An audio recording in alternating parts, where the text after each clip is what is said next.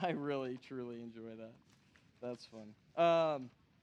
Well, good morning. I'm Jonathan. I'm one of the pastors here today. We've got a fun and exciting day today. First, the kids are in service. So Leslie put that sign up on that front door, and it's kind of just, if you haven't looked at that, if you're a parent, it's why do we do this? Why do we have the kids in service, right? And there's more to it than just, it's not just a convenience thing, because frankly, we know that as parents, sometimes it can be the opposite of convenient. It can be inconvenient. But let me ask you guys to think about it from a perspective of these little mini us's are watching and experiencing the worship of God in an adult way. And that's a good thing. It's a good thing. They may not be fully equipped to sit still perfectly and all of those things, and that's fine. But this is one place where we feel like we can help as a community, help train up your children and be together as a family. And it's okay if they speak out. And it's okay, I mean, you guys know what I'm saying, right? Marginally, a little bit, right? But it's okay. It's not bothersome. And frankly, I'll have people tell me afterwards, man, my kid was so loud. I'm like, I didn't even hear it. So I obviously talk louder than what your kids are. So don't worry about it. And if you don't have kids and you're sitting next to somebody that does have kids, just smile and help. I mean, seriously though, right? You've either, yeah. So anyway, there's community in this. So awesome. All right. Well, we are going to be picking up in John chapter 6. We have a lot of verses to get through today, okay? But I think, which is perfectly lined up for Family Sunday. But I think we'll be able to get through them fairly expeditiously. But before we jump in, let me pray. Father, we thank you for this time. And we pray that this is for you. This isn't for any one of us. This isn't for us to fill some sort of temporary need, but that we come before you to worship you, to pour over your word, to reflect on your words and who you are, and to be filled up spiritually. God, we pray that would happen this morning, that this would just be one part of a life that abides in you and that trusts in you. And so we thank you for giving us the opportunity to do this together. We pray that it would all be for your glory.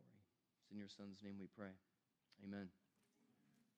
All right, we're in John chapter 6. We're going to pick up in verse 22. But before we get there, this last week you read arguably the most public of Jesus's miracles. He fed 5,000 men, which presumably there was men and women there, and so then you have all these scholars that go, well, it was more than 5,000, which I think is just a humorous debate, because you're like, as if 10,000 is more impressive than 5,000. Let's just chalk it up to he did it with no food, really, and fed all of these people. Here's the point. That's a very public miracle.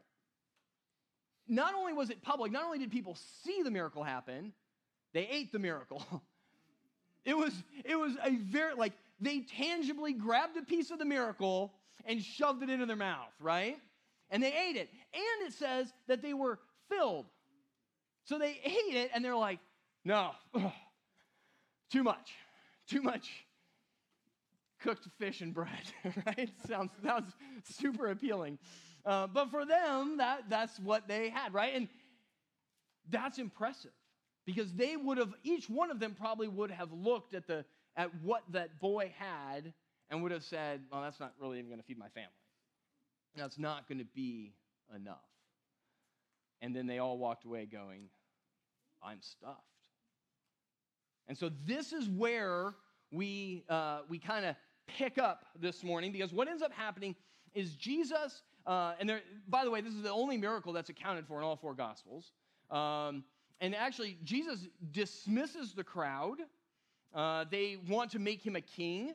And so he kind of slips away, dismisses them, and he sends the disciples across the sea. And he goes, hey, I want you guys to go across the Sea of Galilee.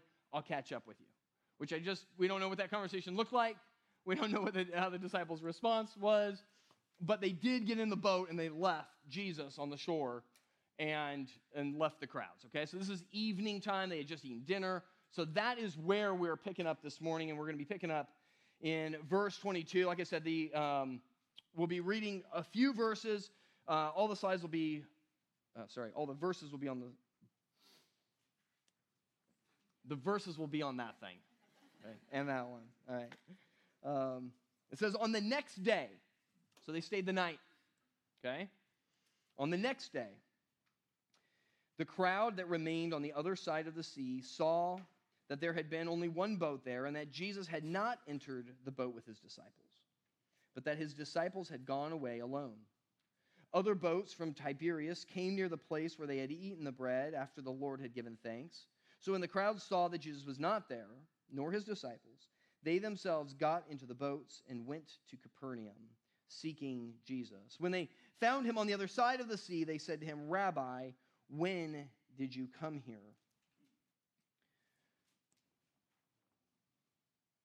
So this sets the stage, right? So these people, and there's a lot of discussion about where these boats came from.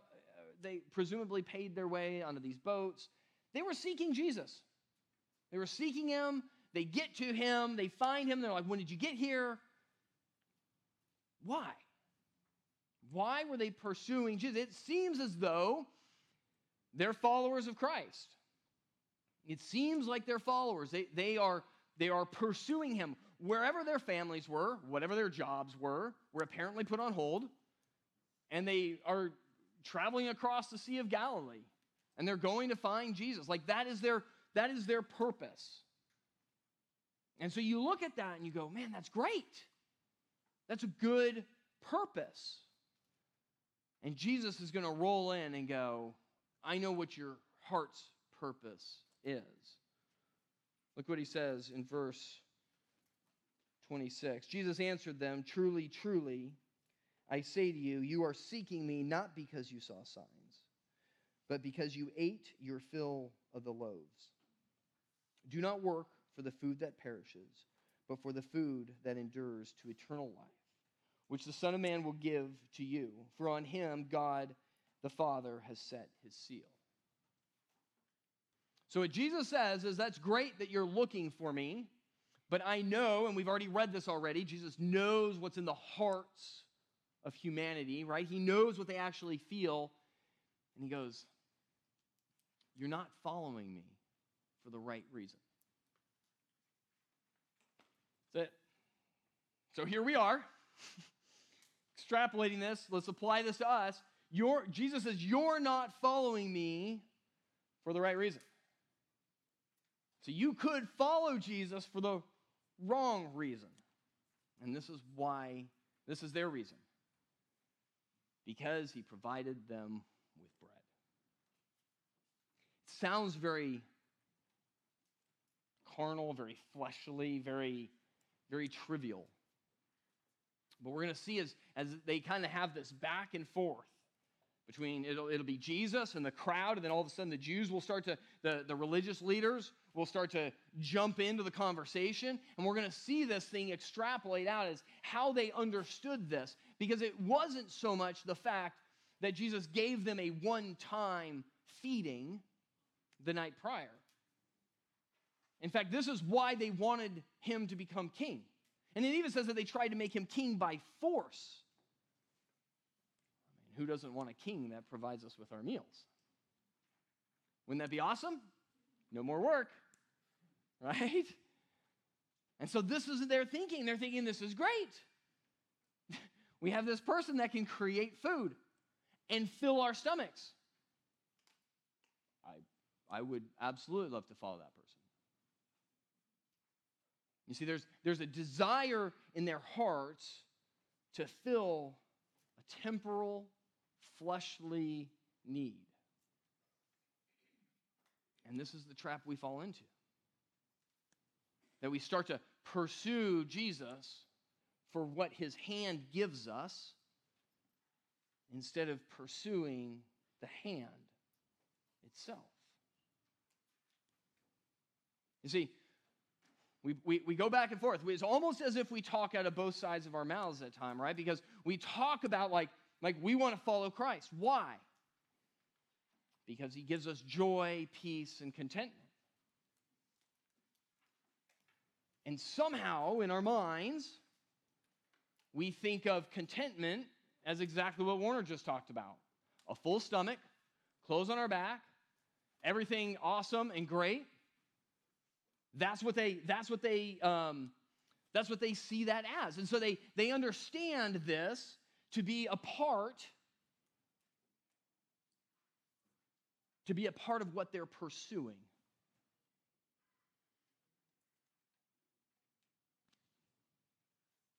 Let me pray for a second.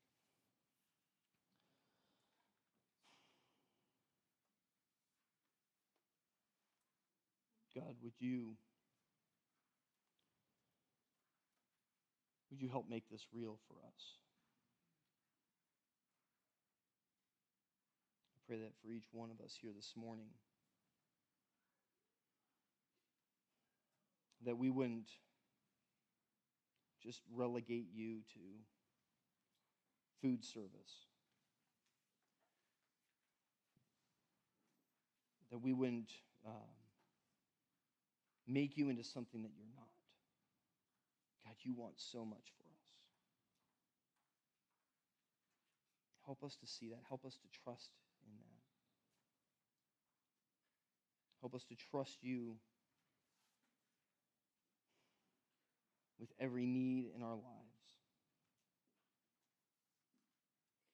Pray this in the name of your Son, Jesus Christ. Amen.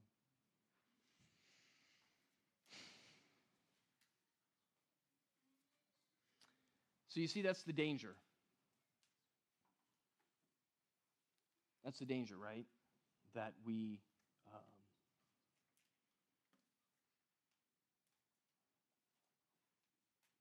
see Christ as simply providing for us the things that we need,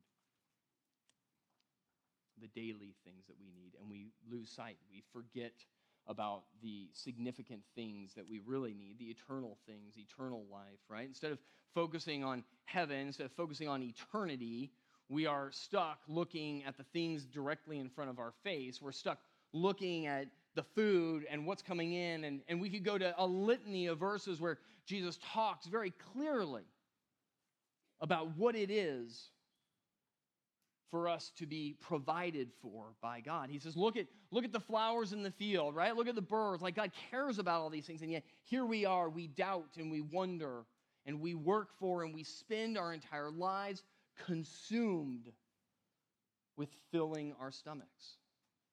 And so this is where he's talking to the crowds.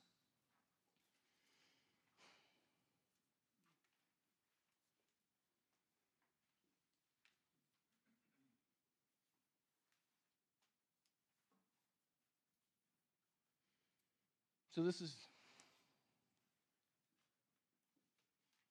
tough for us.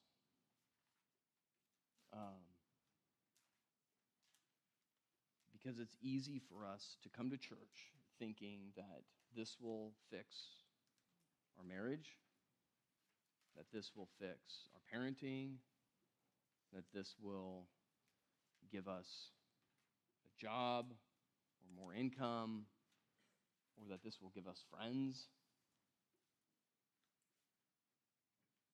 All of those things, they aren't bad things. They're just not the full things. They're not the things that last. And so when people come in and they're like, yes, I want this, you go, no, Jesus has so much more for us. He has joy and peace and contentment.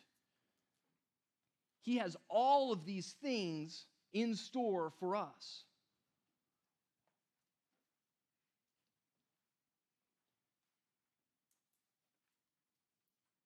And so we wonder and we think and we try to figure out how do we get to these things, but we're so consumed with the things that are in front of us that we miss it. When I was a kid in San Diego, we used to, my brother and I would body surf the waves out there. And I remember, like, frankly, that song that we sang, I love the song.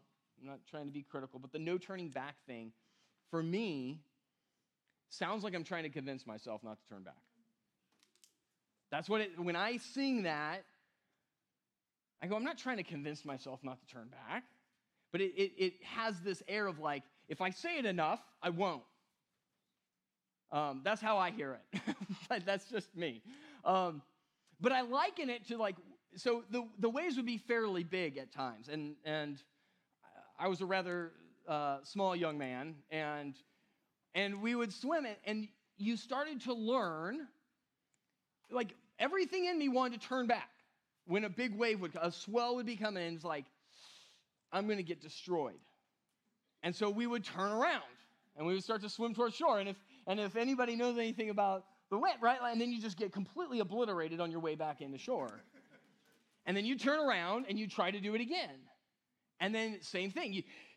I remember, like, getting, like, losing my breath and getting, I don't even know, whatever that is. Like, I couldn't even breathe. And then, it was cold, and it was San Diego water, and then, like, I'd run away again. And it was this cycle. And it wasn't until I figured out that, like, no, like, charge the wave. Like, go towards it, because then it's this, right? And not this, right? If that all made sense, and with my hand motions. And so, and this is what God's saying. He's like, on the other side of this thing, just keep pursuing. Don't turn back. Don't be satisfied with the shore. The shore is worthless. It's going to give you some food for a little bit, but it's not going to last. It's not going to endure. And so go, because on the other side of this, you're going to be able to sit on your board, you're going to be able to tread water, you're going to be past the surf line, and everything's going to be peaceful and quiet and amazing. And this is what Jesus is promising us, peace and joy and contentment. But he goes, don't turn around. Don't go back to these, don't be working for these menial things. Work for things that are enduring, that are peaceful and joyful, and will provide true contentment.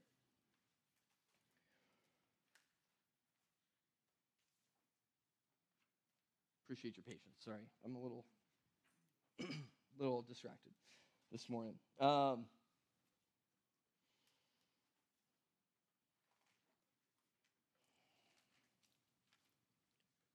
John 4:31. Here's Jesus living out exactly this. We read about this. Gene preached on it, the woman at the well. It says that, meanwhile, the disciples were urging him, saying, Rabbi, eat. He said to them, I have food to eat that you do not know about. So the disciples said to one another, has anyone brought him something to eat?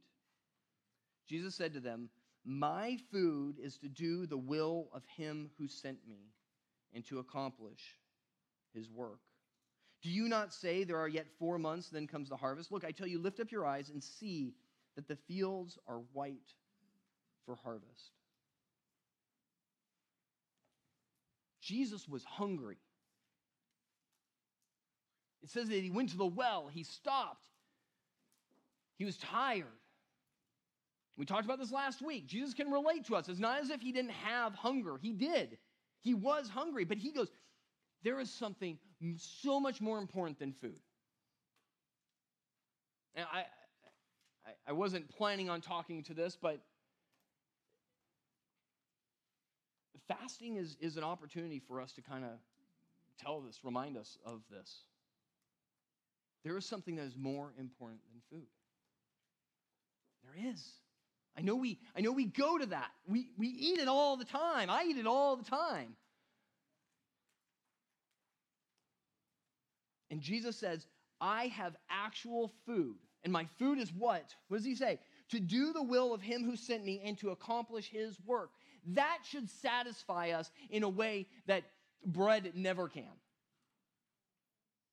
And so I got to ask you guys, like, have you experienced that in your life, doing the will of God, doing his work, and going, that is soul-satisfying nourishment? Because it exists. It truly exists. To the point where you can go, I don't need food right now. I'm being nourished in my soul at a level that food will never satisfy. That's what's happening here. And so Jesus says, this is exactly what I'm talking about. I have so much more for you. And so then he talks about how you ought to work for it. So in chapter 6, verse 28, it says, then they said to him, what must we do to be doing the works of God? Jesus answered them, this is the work of God, that you believe in whom he has sent. He says, that's it. What do you need to do this work?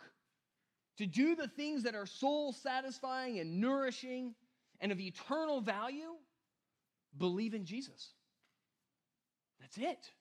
That's all we have to do. We just believe in Jesus, because what he's going to say is that he is the bread of life, that he is actually the sustenance that actually keeps us going at a very real and tangible level. Look at what it says in verse 30. So they said to him, then what sign do you do that we may see and believe you? What work do you perform? Now here's the crowd, right? And so they go, how can you tell us that this is true? He says, our fathers ate the manna in the wilderness. As it is written, he gave them bread from heaven to eat. Jesus then said to them, truly, truly, I say to you, it was not Moses who gave you bread from heaven, but my Father gives you true bread from heaven. For the bread of God is he who comes down from heaven and gives life to the world. They said to him, sir, give us this bread always. So what they do is they compare this, and this is going back to the Exodus, right? And they go, you gave us bread last night. That was pretty cool. That was awesome. We really appreciated it. Filled our stomachs.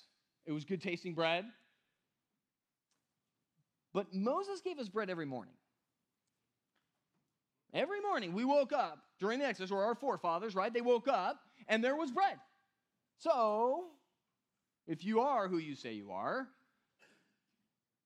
we want to see more. We need more of a sign. We want to see, if you're really better than Moses, then you should be able to give us bread every single day. And so what do they say? And that last word, if you have a Bible there, underline that always word. They go, give us this bread evermore, continually. That's what they're saying. Give us this bread always. Can we just not make this the one miracle of Jesus feeding the 5,000? Can it be like, can we write this where like Jesus feeds the 5,000 every day for the rest of their lives? So that's what they're pitting Jesus up against, is this manna in the desert. Listen to how Jesus explains these next few verses. And I want you to capture this, because what Jesus is about to say should be so much confidence for us as followers of Christ. Listen to what he says. Jesus said to them in verse 35, I am the bread of life. Whoever comes to me shall not hunger, and whoever believes in me shall never thirst. Okay, I just want to pause here for a second. You're going to hunger, and you're going to thirst. So is Jesus lying to us here? No, not at all. This is the same hyperbole he says when he talks about hating your father and your mother, right? He's saying, like, it's not going to matter. You're going to hunger and you're going to thirst, but it's not going to matter at all, because you're going to be doing the will of God. You're going to be doing the work that God sent you to do. And frankly, you guys, we live in a time when it doesn't really cost us anything to be believers. Frankly. Maybe I don't know all of your stories, but in general, right? Maybe into your internal family dynamic, maybe there's been some costs. But we're all here, not afraid of the government, not afraid of being mowed down, not afraid of any of these horrible things that happen in other places. So God doesn't sit here and say, he's not saying, hey, heads up, you're going to need to really make sure that you're not hungry or thirsty. Instead, what he says is, you will never hunger. You will never thirst. And then he says in verse 36, but I said to you that you have seen me and yet do not believe. All that the Father gives me will come to me. And whoever comes to me, I will never cast out. If you have your Bible, underline that. I will never cast out. For I have come down from heaven not to do my own will, right? We read about this last week. but the will of him who sent me.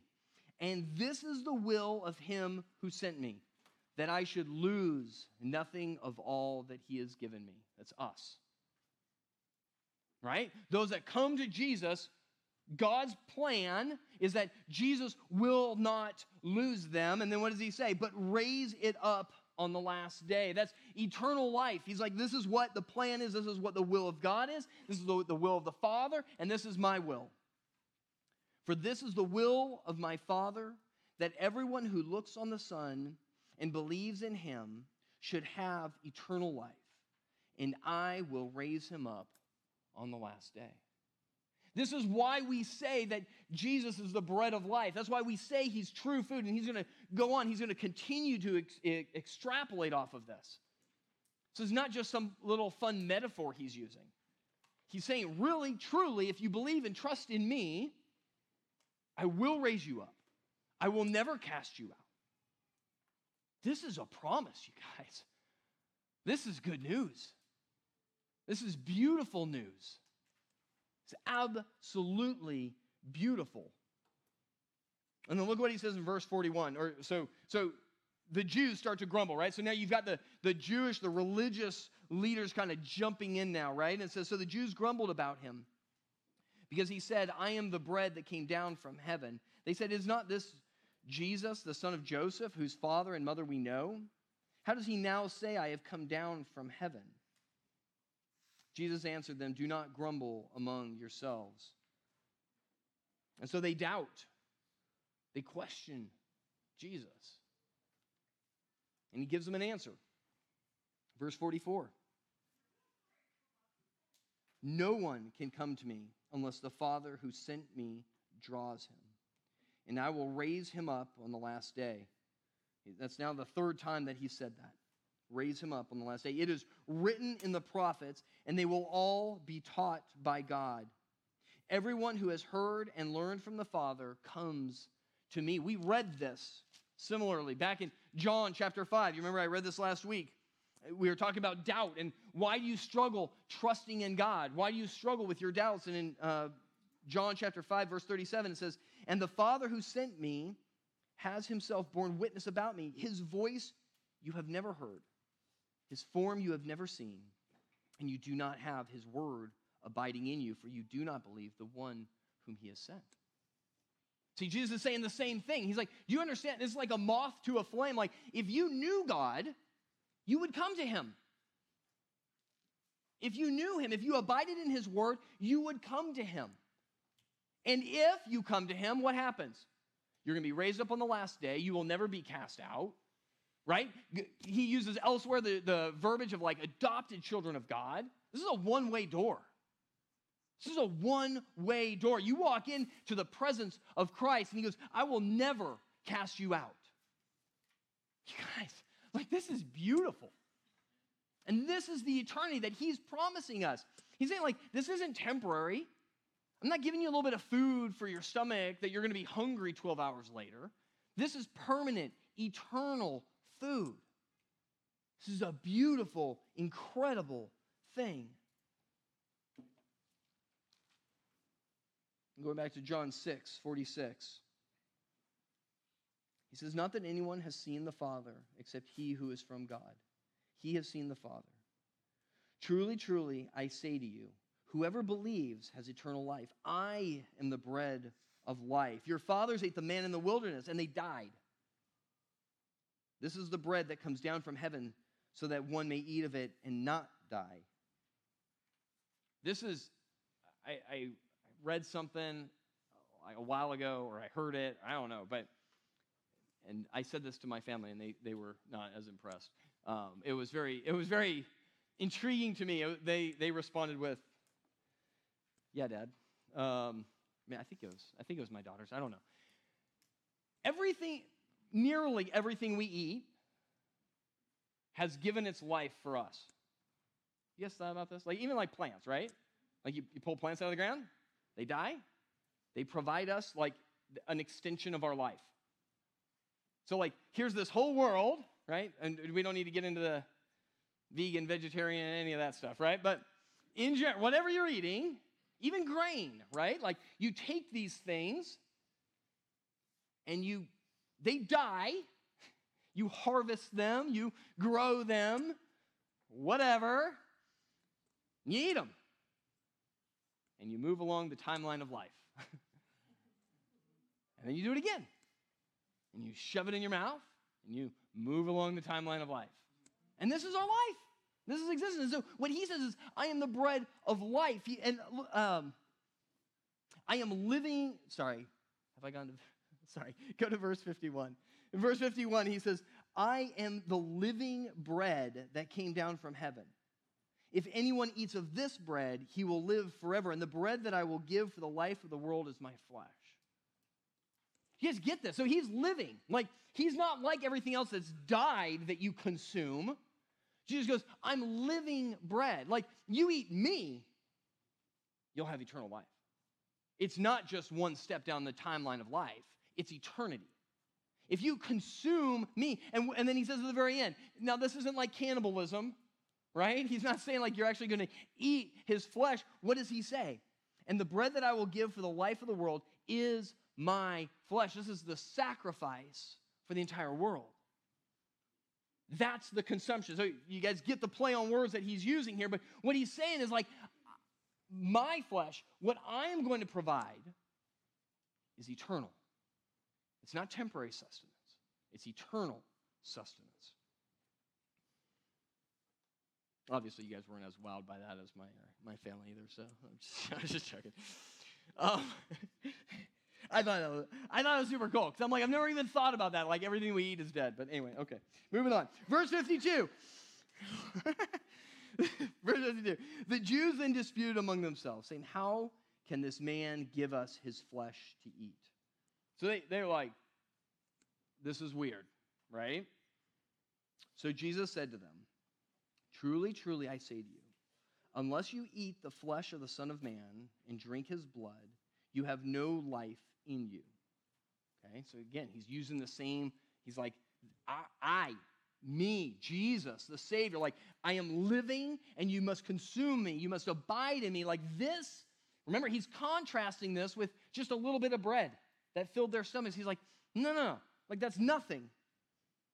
It says, whoever feeds on my flesh and drinks my blood has eternal life, and I will raise him up on the last day. That's the fourth time he said that. For my flesh is true food, and my blood is true drink. Whoever feeds on my flesh and drinks my blood abides in me, and I in him. As the living Father sent me, and I live because of the Father, so whoever feeds on me, he also will live because of me. This is the bread that came down from heaven, not like the bread the fathers ate and died. Whoever feeds on this bread will live forever. That got a little weird. Honestly, we read this, but if we're not reading this in context, it is weird. And in fact, Christians were accused of this, cannibalism. Like there was accusations like this is a weird cult that's going on. And oh, by the way, Jesus is going to point back to this at the Lord's Supper, at the Last Supper, where he institutes the Lord's Supper, right? This is why we go and we eat bread and we drink juice, and we're reflecting that those little morsels are more important than a whole feast could provide us. That's what we're saying. That's what we're saying when we do that. We're saying my spiritual health, my spiritual food is so much more important. So what Jesus is saying, he's like, feed on me. This is true food. This is true drink. If we would just see that, I mean, this is exactly what Warner was talking about, right? If we would just see that, no kidding, what Jesus provides us is a sustenance that this world does not even have the capacity to provide. There's no eternal life given from this world. It is exclusively from God himself. If you turn over to Matthew chapter 4, verse 2. This is Jesus after his baptism, and he's being tempted in the desert. And it says, and after fasting 40 days and 40 nights, he was hungry. Seems like an understatement. So here's Jesus, hungry, 40 days, 40 nights. And the tempter came and said to him, "If you are the Son of God, command these stones to become loaves of bread." But he answered, "It is written, man shall not live by bread alone, but by every word that comes from the mouth of God." Friends, this is it. This God's word, abiding in Christ, it is true food. It does provide us with eternal life. And yet, what do we do in our lives? We're just on the hamster wheel, just running around, working to get some food to shove it in our stomachs, right? Like, this is all we're doing. And we're so distracted by this. We're so consumed by this. And Jesus is going, no, do you understand that this actually provides you with better food, more sustaining food, and better life and more sustaining life than the world ever could? He says, so feed on me. Abide in me. Dare I say, consume this before you consume coffee in the morning? Can I say that? And could we even say that sacrificing a little sleep for this is worth it? Do you really need that much sleep? I know what the studies have said as far as the amount of sleep you're supposed to get. But you blow it off for plenty of other things. All right? We all do. I will stay up late. I will wake up early to go to do great things that I really want to do, fleshly things, but would I be willing to do that for this? To know God in a way where I see him as this flame and I'm drawn to him. That's his promise to us.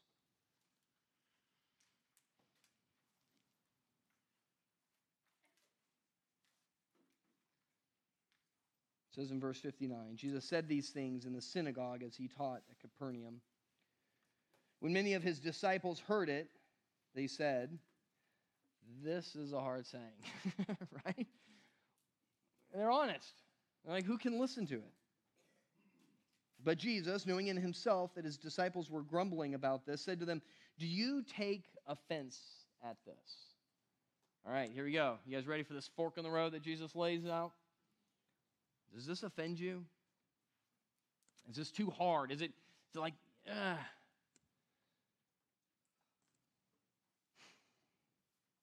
Verse 62.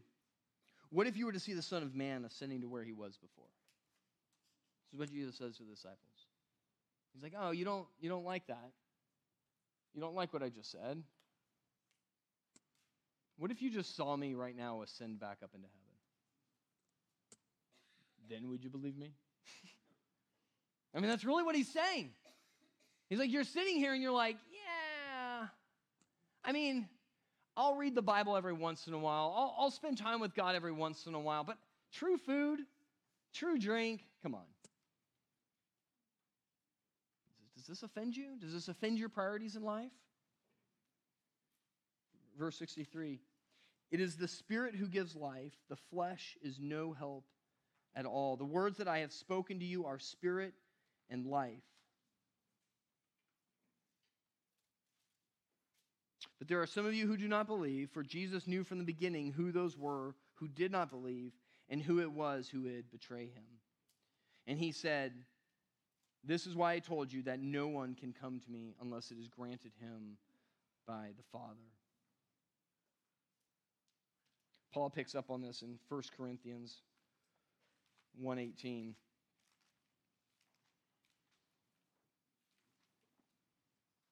He says, for the word of the cross is folly to those who are perishing, but to us who are being saved, it is the power of God. This is why he says, it is the Spirit who gives life. It's the Spirit. It's not the flesh. I get it. It doesn't make logical sense. When Jesus says that man doesn't live on bread alone, all of us go to our biology class and we go, yeah, actually we do. We do need food. So what Jesus is presenting here is two things. What do you want? What do you want in life? Do you want comfort and luxury and food and clothes and shelter? Do you want all these things? Or are you willing to forego these things and have eternal life? That's it, you guys. This is what he presents. There's no, there's nothing in between here. And so we have to really wrap our minds around this. We have to really look at our motivations in our lives and go, what am I working for? Am I working for food that perishes? Or am I constantly looking at the world through the Spirit, through the eyes of the Holy Spirit, through God's eyes, trying to do His will, not because it earns me a spot. He's already said He's not going to cast me out. This isn't a matter of us like trying to appease God or earn our way into heaven. We have that secured. He said over and over, He's going to raise us up to eternal life. 4 times He said that. That's not in question. What He's saying is, are you doing the will of the Father? Are you building His kingdom or are you building your kingdom? Because if you're building His kingdom, you're going to find joy and peace and contentment and a spiritual feeding and nourishment and sustenance that the world simply cannot provide. But in order to get there, you got to swim through the wave. Stop going back to these easy, crippled, powerless things in the world. He's like, I have so much more for you. So much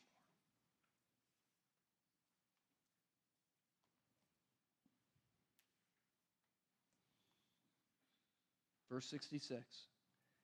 After this, many of His disciples turned back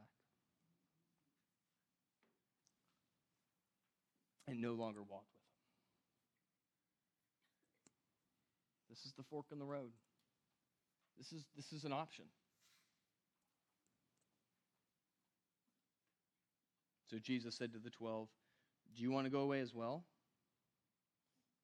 Verse 68, Simon Peter answered Him, Lord, to whom shall we go? You have the words of eternal life. And we have believed and have come to know that you are the Holy One of God. That's the other option. That's it. Where are we finding our sustenance? Where do you find your contentment? Where do you find your nourishment in the morning when you go to bed? Jesus promises us that He will raise us up, that He will never cast us out. We are adopted children. What more beautiful picture could there possibly be than the God of the universe choosing us and rescuing us? In verse 70, Jesus answered them, did I not choose you, the 12? And yet one of you is a devil. He spoke of Judas, the son of Simon Iscariot, for he, one of the 12, was going to betray Him. Quite the ominous ending, but I had to read it because we're going through this. This is just a lead-in to, obviously, the rest of this gospel that John's going to be walking us through. But remember, what is John's purpose in writing this whole thing? So that we may believe that Jesus is the Christ, the Son of God. That's why John is writing these things. The feeding of the 5,000 was not just some random miracle that Jesus just did on some shore somewhere just for that. It was for this. It was for this teaching. It was so that Jesus could then go, you like that food? Let me give you good food. Let me give you real food. And then He unpacks this thing in a way that we would never make up. And frankly, it's really hard. And so the challenge for us is, what then do we do with us? What do we do? I don't know. I don't know what it looks like for each one of us. But it is very clear that our motivations in life ought to be about doing the will of God, building His kingdom. And what does that look like? I've had this conversation recently with a friend of mine, He's like, I don't know. Like he had kind of made a commitment to something a while back, and now he's presented with this option, and he's like, I don't know if I still want to do that, and I don't know if that's really what God wants me to do now, and I don't know. Like, well, are you going to be able to accomplish God's will in this way or this way or this way? That should characterize our decisions. Am I going to be able to communicate the gospel in my life? For the youth in here, when you grow up and you become all the amazing things that you said that you wanted to be, will you, is it because of that? I know those things are fun, and that's great. To have employment that you enjoy doing is obviously a blessing. But more than that, it's not just there to feed your ego or to feed your affections and enjoy the things. It's, will you be able to communicate the gospel? Will you have opportunities and relationships with people in and amongst where you're living and operating to shine the light of Christ into their lives? And when you do that, it will be food. It will be true food. It will be so nourishing that you're going to go, I don't care about anything else. I want to keep doing this. I want to share the gospel. I want to proclaim Christ. I want to see lives transformed right in front of me. I want to see hearts changed. I want to see marriages restored. And when I see these things, I'm not hungry anymore, because I will work for that forever and ever and ever. And that's what Jesus promises us. And that's a life of peace and joy and contentment that this world simply does not offer. Let me pray.